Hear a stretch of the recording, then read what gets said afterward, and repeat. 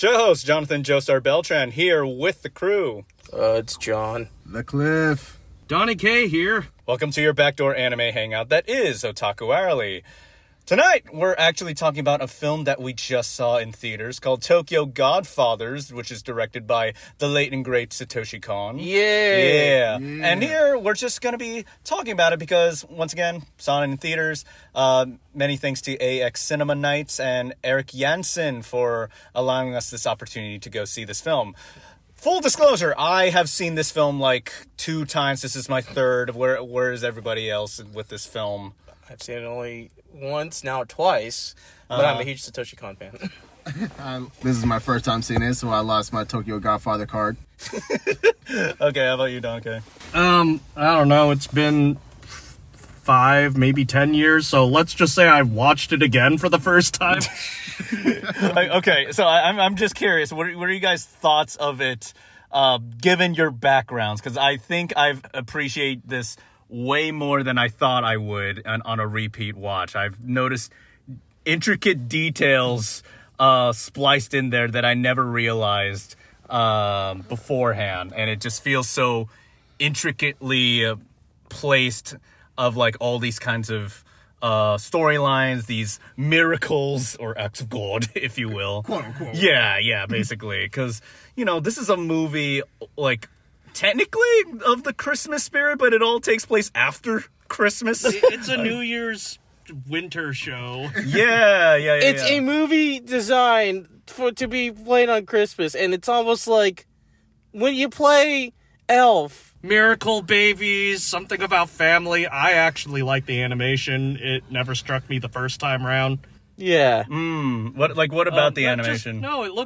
Everything looks both ugly and beautiful because it's well drawn and detailed. And then suddenly, during the more action-y or comic scenes, everyone is all stretchy and actually cartoony. That is the late and great Satoshi Kon flexing his skills as an animator and a storyboard artist, because he was really good at portraying humans both docile but also like realistic and pure.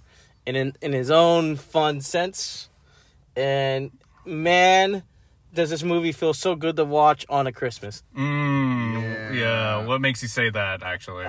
It's the themes in the movie. Like, you gotta remember what Satoshi Kon, for you, dear listener, if you don't know who he is, he's a really well-known director. Unfortunately, he was taken from us way too early in 2010. He's Mr. Millennium Actress, Mr. Paranoia Agent. Perfect Blue, right. Paprika. I think I remember Christopher Nolan or those other film directors that actually follow him. Yeah.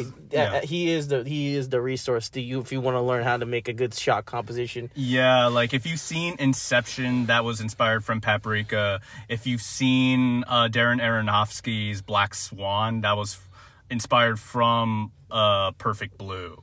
Yes. Yeah. So Tokyo Godfathers is no different from like his acclaimed filmography, as limited as it is in terms of just numbers. But yeah, no, this film, like, I've grown to appreciate it way more than I thought I would, because it's just, you could see just how meticulous of a director and storyteller this guy is. And through screenwriter, I believe her name is Keiko Nomura, she did a fantastic job with just laying out these little bits and pieces that somehow connect, because this whole movie just feels like Christmas miracle after Christmas miracle after Christmas miracle. It's a literal series of unfortunate events. You know what? I just realized in this movie that it's unlike his other movies. This one doesn't go really super ham on editing. Oh yeah, that's true. Because you know how his movies tend to like go like, oh man, quick editing shot here, oh match cut here. No, this movie's actually fairly straightforward with the occasional editing trick for comedic effects. So like, just to get a sense of like synopsis of the movie, it's about like 3 homeless guys on a Christmas day, I think, or on a Christmas night. They find a baby Christmas. Yeah, they find a baby in the dumpster. They find a miracle child in the dumpster. Yeah, and their goal is to find the kids real parents and give it back to their mothers, therefore becoming the Tokyo Godfathers. Yeah. So, oh yeah. Yeah, no. Is what you're saying? Yeah, so he goes through hardship and coming of age of like, man, what led them to becoming homeless, and them learning through trying to find his child's parents what they've learned about themselves. Yeah. And it's in the true spirit of Christmas, of giving and learning from the people around you despite your circumstances. Indeed. Now, Cliff, I know this was your first time watching it. What are your thoughts? Well, the fact that this is like my first time seeing this, and as an anime fan who has been in it like for years and years, I actually am a little ashamed that I never really actually seen this movie. Even though disappointed. I know, shame on me. Even though I've heard of it, I never really got a chance to motivate myself to see it until today. So I gotta thank you guys for this opportunity. And honestly, this movie was like, the fact I did not know that this was like the same guy that made Perfect Blue, and I've seen that movie so many times, my anime scanning skills is probably deteriorating a little bit, and again, hence my shame. But I'm actually glad, like I said, I've seen this movie, and I actually found this like a really comedic way of like the three wise men finding baby Jesus, and this is actually like pretty interesting. You know, it's so funny you say that, because I actually never really thought about it until you brought it up. I didn't think it was an allegory for that. I think it's literally like an allegory or an analogy. Yeah, it's kind of weird where it's just like, instead of Mary and Joseph like bringing in the baby, it's literally the three kings now bringing Jesus to Mary, Joseph and Mary. Yeah, I did not realize the metaphor and symbol of, dang, there's a reason why to go back and rewatch his movies. Because then you learn something you never knew. Yeah, I've seen this once. I was able to actually get that analogy just like there. I think it's because I'm looking at like the animation and the match cuts and like the story itself. Oh, we got a film nerd here on a surface level. Yeah, to where I never really got the metaphor. Well, which I didn't really see a metaphor until you just mentioned it. And now I can't unsee it. Yeah, because like it was like set up like with the literal birth of baby Jesus, where it was the preacher preaching and the choir singing. Why do you think there were so many miracles happening throughout the film? Oh yeah, because they were trying to bring the baby home. Yeah, that makes sense. Baby. Yeah. I mean, Jesus was born in a manger. It was pretty dirty. So yeah, I know, like Donike, John, all three of us pretty much have been seasoned with this film. Donike, I know it's been a fat minute since you've seen it. So like why I don't mind it is because like when I was watching it, I'm just like, oh yeah, no, that makes sense. Because what are my memories before I sat down and watched it with you guys? Angel baby, homeless guy that's old, Tokyo starts dancing during the credits. it's true. So I'm just remembering segments. I'm not actually remembering the story. Yeah, that's funny you say that, because that's how I kind of remember his movies. It's just segmented, because, you know, definitely... that part where the kids start taking out the trash. Yes.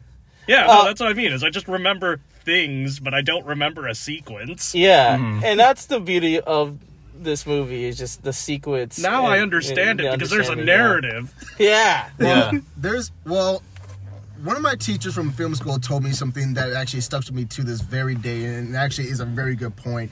She said, make your story simple, but make your characters complex. And that actually... They did. Not saying that all stories have to be simple. I mean, if you want to be complex with it, by all means, is up to you. But usually some of the best ones are usually the simple... It's a simple narrative, but with characters that have a complex motive. And see if there's actually character development and change, and leads to the question, is there going to be change or not? So that leads to the drama, and that leads to the we get to learn about the characters. Exactly. You get to know the characters, and that's the point of the story. And I think that's what Satoshi Kon achieved when he was making this, because again, there was a lot of imagery of the nativity. They did go to church for it, and for a while it showed how kind of bitter those three were towards, but throughout their journey, like, they each have an event happen that goes completely wrong, but a miracle happens after. And it is in the season of Christmas to watch this movie, and I think it's become a part of that rotation of Christmas movies I'd watch and recommend.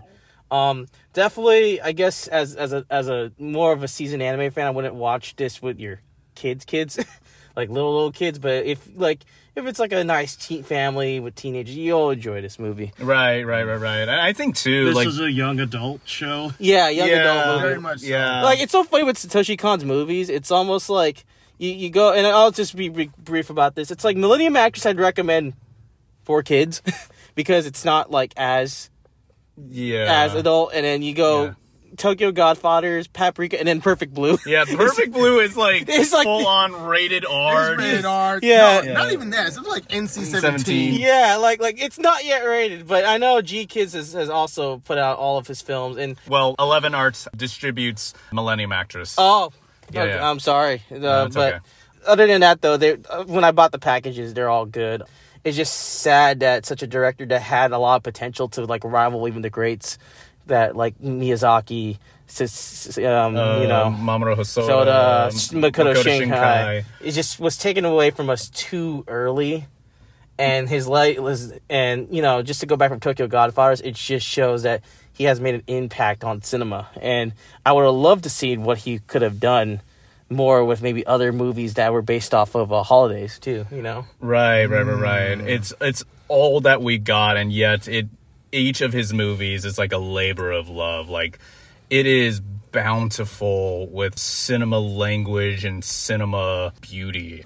And I think, too, what makes this film particularly impactful, at least for me as a repeat watcher of this, is like, I never really understood just how intrinsically family this whole movie is. And I need to explain myself. I know family is a big thing, but it's just like everyone in there has a family, like whether they be lost or abandoned or run away, and they somehow all come back together in their own unique way. And it's like, that's the human touch that I really love about Satoshi Kon's work and his work with Keiko Nomura, because it's just there's something real about Satoshi Kon's work that kind of separate it from anime movies that we see like then and even today.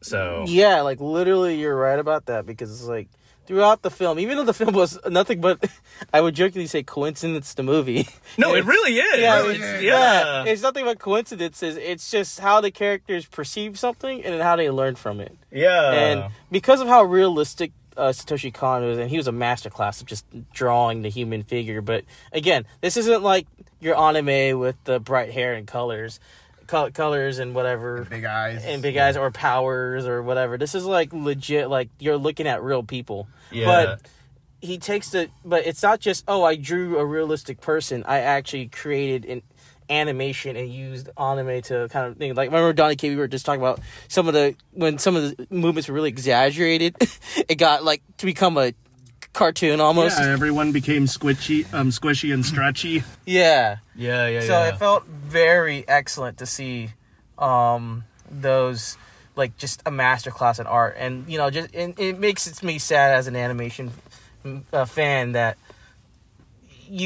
people wouldn't take it seriously because it's animation, but there is a heart to the animation. Yeah. And it's both realistic, but also takes advantage of the medium. Yeah. Now, I do want to ask you all, like, what do you think this movie says about Satoshi Kon's legacy? And, like, why do you think people keep coming back to it? I'm gonna let these two answer first, because I might have a lengthy answer. But I need to marinate on it. The boring and cynical answer is I would just throw out as fanboyism. Because he's a great man, you watch it, and then because people keep chanting it's great, you will watch it. But if I want to just take it like for reals, no, it's timeless. It's not something dated. There's no political attachments. Might be, but I didn't notice them anyways. But no, it's a fun adventure about 3 homeless people delivering a baby. Yeah. Well, a good quote to actually support this man's legacy is, the goal is not to live forever, but to create something that does. And this is actually showcasing that Satoshi Kon actually not like creating Tokyo Godfather, as well as his other movies that he has made, showcase that this man's ingenuity, his vision, his way of showcasing his cinematography tactics of making his movies, showcases that his own individual brilliance and vision to actually give us entertainment, but also lessons, interesting lessons, and lessons that we people either take for granted or never really considered before. And also the idea of family. I feel like this is actually like, this talk of family, I'm getting Fast and Furious vibes. But I mean, they did kind of go Fast and Furious in one moment. You guys are like a family to me. Family. The power of family. And I thought this wasn't an anime. Yeah. But anyways. Yeah. That being, Even though we're not related by blood. we can survive a jump off a mountain by the power of family. Yeah. But anyways, jokes aside. But yeah, seriously. Yeah. Even though he is no longer with us, his works continue to actually live on for him and to actually inspire us for years to come. That's a great quote. And I think now that you told me that quote, that actually helped me summarize his legacy for me. I think, yeah, you're right. His movies are timeless. You can rewatch them over and over again, and you can never get bored, or you'll always find a new detail you never saw in every point of view. And no matter how many YouTube essays you watch on this guy, you'll never, until Satoshi Kon, kind of like every other anime director like Shinkai and Miyazaki, is an experience. And watching it on the big screen definitely I got to see extra details and learn more about it than I would have if I watched it by myself and talking with you guys. It's just, his movies are going to become timeless, and it's something that we're going to all learn the more we do. Whether you're a filmmaker, whether if you're just a seasoned movie goer, whether you're an anime fan. Heck, I mean, even the other audience members, as we were leaving, even said, like, wow. Yeah, it was really good, and they've never seen Kon's work. Yeah. And so we talked to them, and they expressed to us about they want to check out more of his work. And yeah, it's definitely a movie to where you can actually win your non-anime fans over. Satoshi Kon's work is actually up there in the pinnacle of, like, if you want to know what cinema, American... It's not just cinema, anime, it's a movie. Yeah, it is movie. It is the experience that comes with it. And so that's what Satoshi Kon's legacy is that he made timeless classics, and, and it's sad that he was taken from us way too early. Yeah. Just briefly, just to piggyback off of John's point of, like, this is a pretty accessible film, and just his catalog is very accessible for even the more cynical anime viewer, or even just film guy who's a bit cynical towards anime. Like, Satoshi Kon's work is a love letter to cinema, and you could tell each and every one of his movies breathes that kind of passion. So I would honestly say, please go give it a watch. Go give Tokyo Godfathers its time. Also want to reach this out to you guys. What did you think about it just watching in the big screen?